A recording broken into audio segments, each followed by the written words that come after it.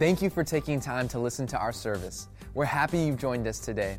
Visit NBCOcala.com to find out more about who we are as a ministry or get information about upcoming events. There you can also discover all the convenient ways to partner with us financially. Thanks again for joining us. Enjoy the service. All right, well, let's dive into the Word. Are you ready? Everybody say faith and reason. We're looking at not just what we believe, but why we believe it. Why do you believe what you believe? And we're looking at kind of some hard issues at times. And I want you to know this. Christianity invites you to explore. Christianity invites you to think. Christianity can hold up to scrutiny. The Bible can. Jesus can. And we're inviting you to do that. And Christianity not only invites you to think and to explore, but also invites you to believe. And I believe along the way, you find enough evidence of things, then the next thing to do is to take that step of faith. It's a short leap. It's not even risky. And that step of faith to go ahead and believe. And when you believe, that is where the power and the joy really come in the whole process. Faith and reason, I'm very intentional about that name because it involves faith and reason. It involves your heart and it involves your head. And if you have an honest heart, and if you have an open mind, it's amazing what you'll be able to see and eventually to embrace. Let's look at 1 Peter chapter 3, verse 15. And it says, but in your hearts, everybody say my heart. In your hearts, revere Christ as Lord. Always be prepared to give an answer to everyone who asks you to give the reason for the hope that you have. But do this with gentleness and with respect. Can I get an amen on that part? So what we've looked at so far is the fact that Christianity will hold up to scrutiny. It does invite question. It does invite us to think. We looked at Jesus, the historic Jesus.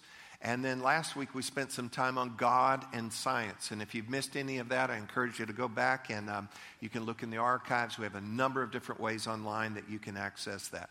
Today I want to talk about the reliability of the Bible. The reliability of the Bible. We've got a lot that we're going to cover. I'm going to stay real close to my notes today so that we can get all of this in. So I invite you with me to explore with an honest heart and with an open mind, and let's talk about the reliability of the Bible. Some would say that the Bible is a human and fallible book. And I want to say up front that you will find, though, that it is actually not a human book, and it is actually infallible. The Bible, though, does not need me or anybody else to defend it. Charles Spurgeon said this, and I love this quote. He said, Scripture is like a lion. Who ever heard of defending a lion? Just turn it loose, and it will defend itself. So this morning, I want to present to you some things for us to consider and some thoughts as we look at the reliability of the Bible. A big question that comes sometimes is people say, well, if there's one Bible and if it's true, why are there so many translations? I personally use a lot of translations, and I'm kind of guided and intentional in doing that. And the reason is it helps me to understand truths in a flow of language and an understanding so that it's not so wooden or complex or distant.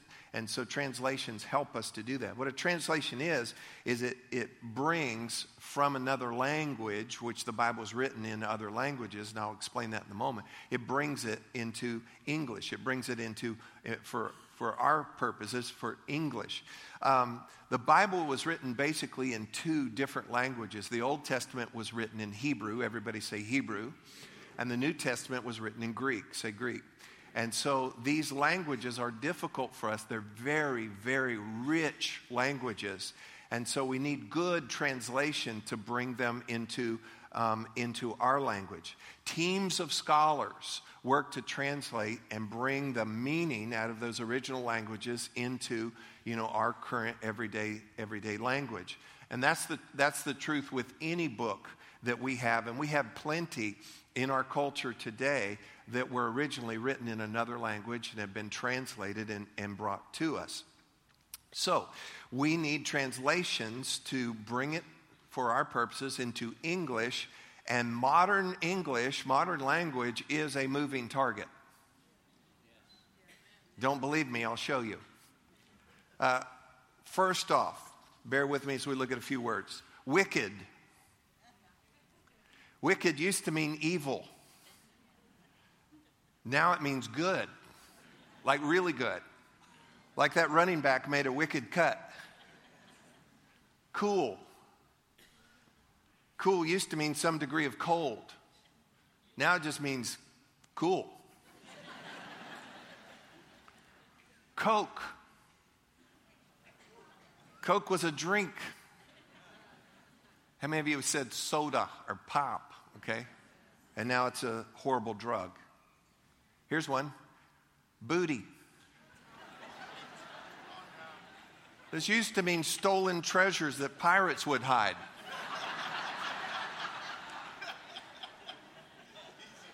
Now it's something you shake.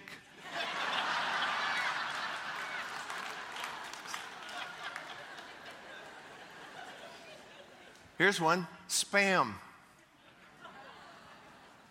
Spam means spare parts and meat. I actually love spam, truly. Spam used to be something that you eat. Now it's something you delete from your email. Next word, email. I mean, what on earth is email? If I told my grandmothers that have gone on to heaven about email. Here's another word, gay. Used to mean happy and carefree. The Flintstones theme, we'll have a gay old time. That meaning has changed. Here's another one, Trump.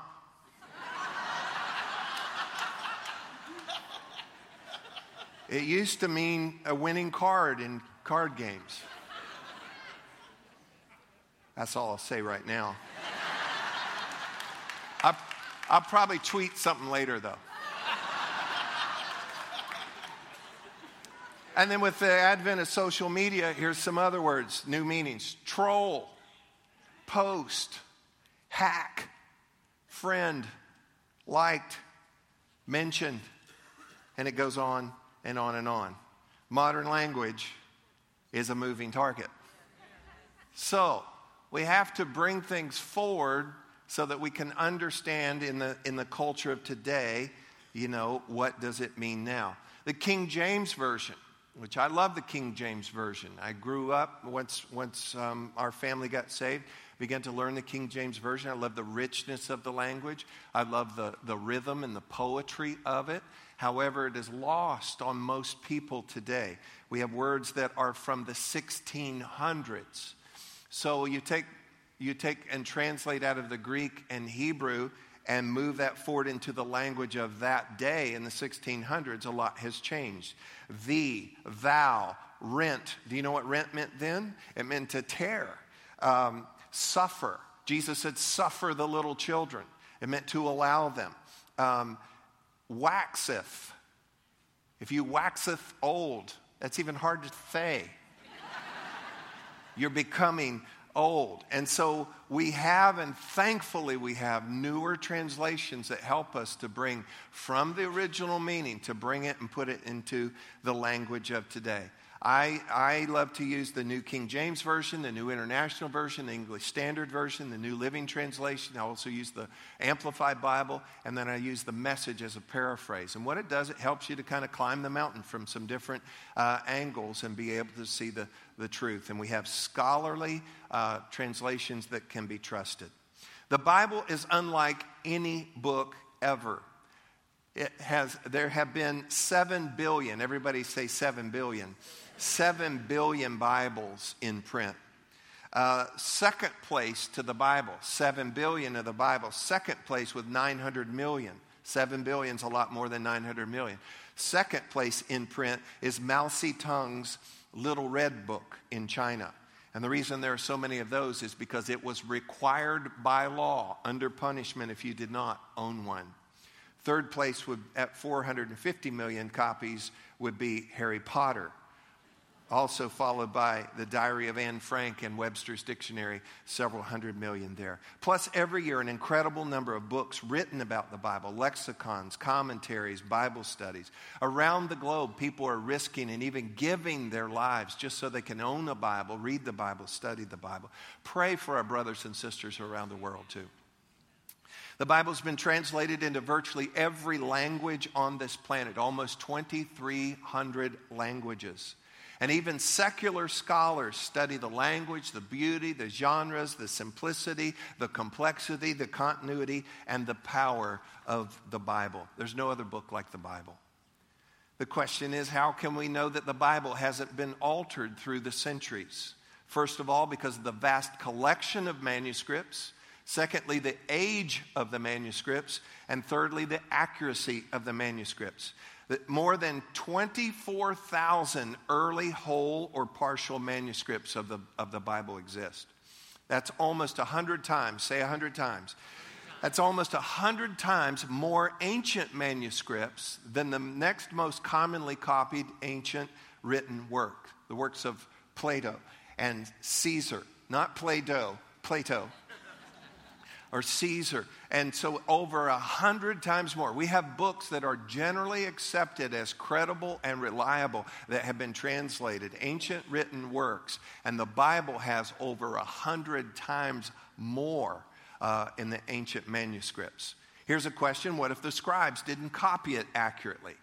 Well, scholars report that any differences are remarkably infinitesimal. They're small. Punctuation issues, one-word issues, no discrepancies regarding any of the doctrine of faith.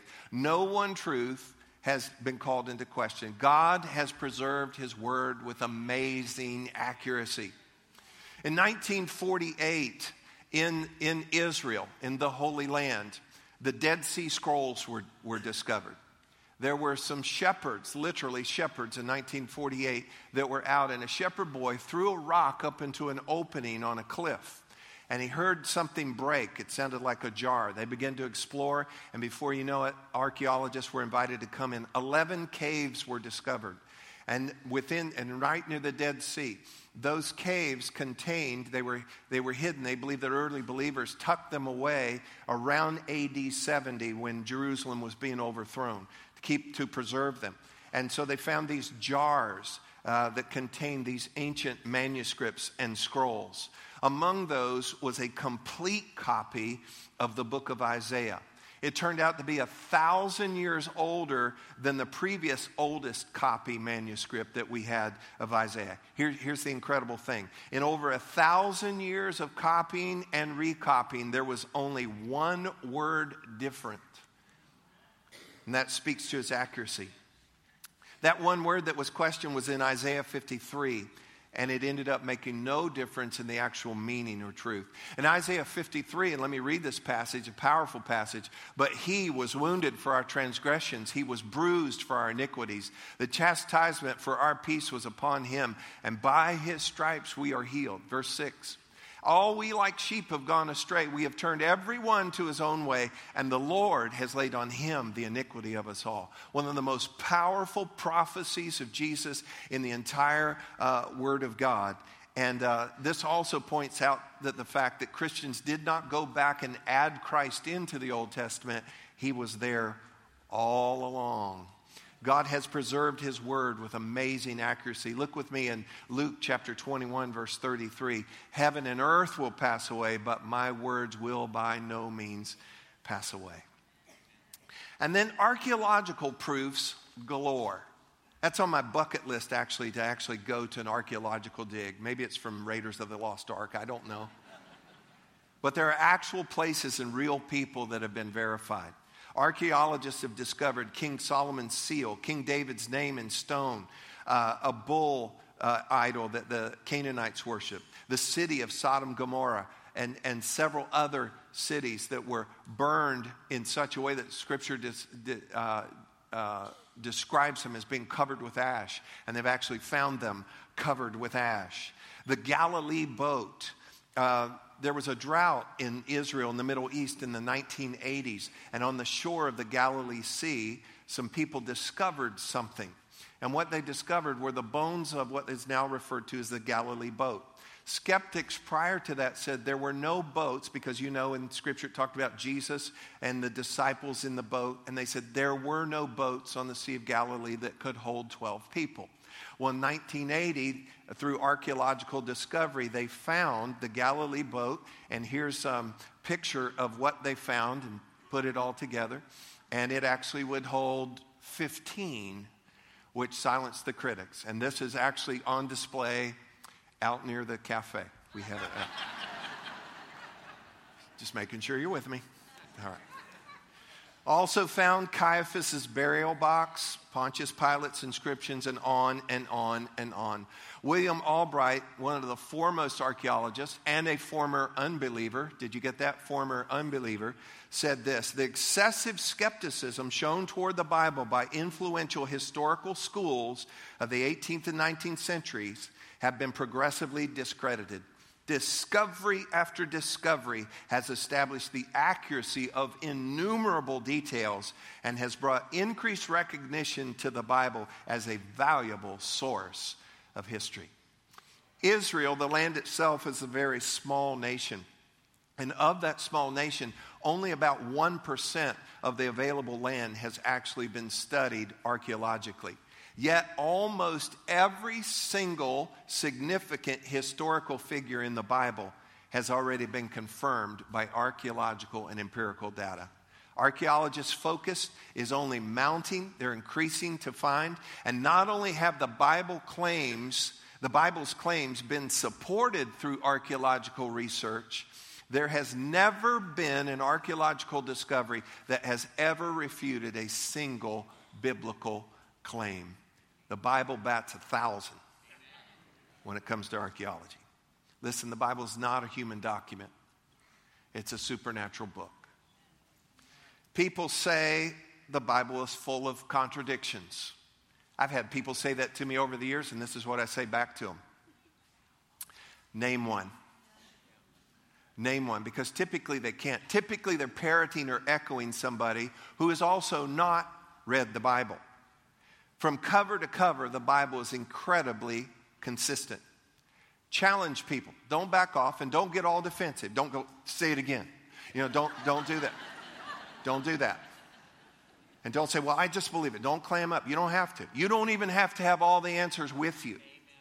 All you just have to say is no, there are no contradictions. Give me some time. And if you allow the time, do the research, and keep it in context, there is nothing that will be found to be a contradiction. The Bible can withstand scrutiny, and there are not contradictions in the Word of God. With study and context, you'll find an explanation every time.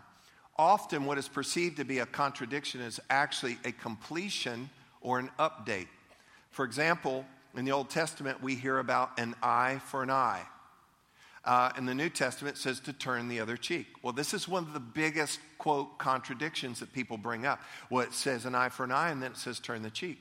Well, what it actually is a completion and an update. In Matthew chapter 5, Jesus said, you have heard it said, if you just read the book, you'll see it. You have heard it said, an eye for an eye, but I say to you, you have heard it said, but I say to you, turn the other cheek. And what Jesus is doing, he's contrasting things that would bring civic and civil order as opposed to what he wants his followers, how he wants them to handle interpersonal relationships and conflicts. So you've heard it said, but I say to you. It's just a completion of it. It's just an update of that. The Bible stands unified and true. The other thing that you can do when someone would present a contradiction, or if you think you see a contradiction, here's something you can do. You can Google, Chrome, Bing, or Yahoo. And we could add that to the list of words, okay, of our ever-changing language. And what you'll be able to do is you can put that in there, and within seconds, unless you're on dial-up, add that to the list too. Within seconds, you're going to have multiple answers that you can peruse through. And given the time, given the research, put it in context, you're going to see that there are no contradictions. The Bible is a supernatural book. It invites scrutiny. It invites examination. It dares us to trust it. Look at me. You don't have to check your mind at the door to believe God's word. And the Bible will not only satisfy intellectual integrity, it will also change any wrong thinking that you have in your life once you embrace it. The Bible, written by 40 different authors, written over 2,000 years, including farmers, kings, shepherds, wise men, and fishermen. And guess what? And they all agree. It all flows together. God was guiding their hands. Many writers but one mind and one author behind it all. In 2 Timothy chapter 3, verse 16, all Scripture is inspired by God and is useful to teach us what is true and to make us realize what is wrong in our lives. It corrects us when we are wrong and teaches us to do what is right. It's God's word, so don't just read it. Let it speak to you. The Bible is bread, meat, milk, fire, life, light, a sword, a hammer. It's God's word. It's God speaking to you. It's life-giving. It's life-changing. It's the main way that God wants to reveal himself to you. And don't miss this. The devil desperately wants to keep you away from it. Look with me in Psalm 19. The instructions of the Lord are perfect, reviving or refreshing the soul. Anybody here could use some refreshing in your soul. The decrees of the Lord are trustworthy, making wise the simple. Anybody here could use a little wisdom in your life. Verse 8, the commandments of the Lord are right, bringing joy to the heart. Anybody here could use some joy in your heart. The commandments of the Lord are clear, giving insight, giving insight for living. Verse 9, reverence for the Lord is pure, lasting forever. The laws of the Lord are true. Each one is fair. They are more desirable than gold, even the finest gold. They are sweeter than honey, even honey dripping from the comb. They are a warning to your servant, a great reward for those who obey them. I believe the Bible is the reliable, inspired, infallible, inerrant, eternal, authoritative, life-giving Word of God. I live by the light of God's Word. I rise early every day so that the first thing that I do is have my daily intake of and exposure to God's Word. It has never failed me. It has never led me astray. Oh, I've failed and I've gone astray before, but it has never failed me. It has never led me astray. It feeds my soul. It feeds my spirit. It brings me comfort. It brings me joy. It brings me guidance. It gives me wisdom. It helps me to see where to go, and it gives me peace and gives me courage for this life. And it gives and it reveals to us the overarching plan that God has for all mankind. And when you begin to see that, it will greatly reduce your panic on a day-to-day basis. And most of all, it reveals to me that God loves me and that God loves all mankind. So if God's word is reliable, and I believe with every fiber of my being that God's word is reliable and true, if it is reliable, then you and I can no longer avoid it. We can't ignore it. We can't duck from it. Nor can we pick and choose what we will obey from. It is the word of the Lord. Stop editing it. Stop avoiding it. Bend your knee and embrace God's living, life-giving word. As you do so, with an honest heart and with an open mind, it will change you. It will change everything about you. It will be more important to you than your daily bread. It will feed you and help you and guide you in ways that you cannot find on this planet. This is a dry and thirsty land where there is no water. And Jesus said, if you drink of the water that I will give you, you will never thirst again. There's only a few things that get you up out of bed. And one of them is when you are thirsty. I am thirsty for God's word. My prayer for you is that you will embrace God's word. I don't care if you've been a believer since you were 2. Embrace God's word like you never had before. And if you've been skeptical and you've just held back, I challenge you with an honest heart and an open mind to go ahead and start to read God's word. And as I said earlier, don't just read it. Let it speak to you. You will never be the same again. God, thank you for your word. Amen. Amen. Thank you, Lord. Thanks for listening to this week's message from Meadowbrook Church. We hope you'll stay connected by following us on Facebook, Instagram, and Twitter at NBC Ocala.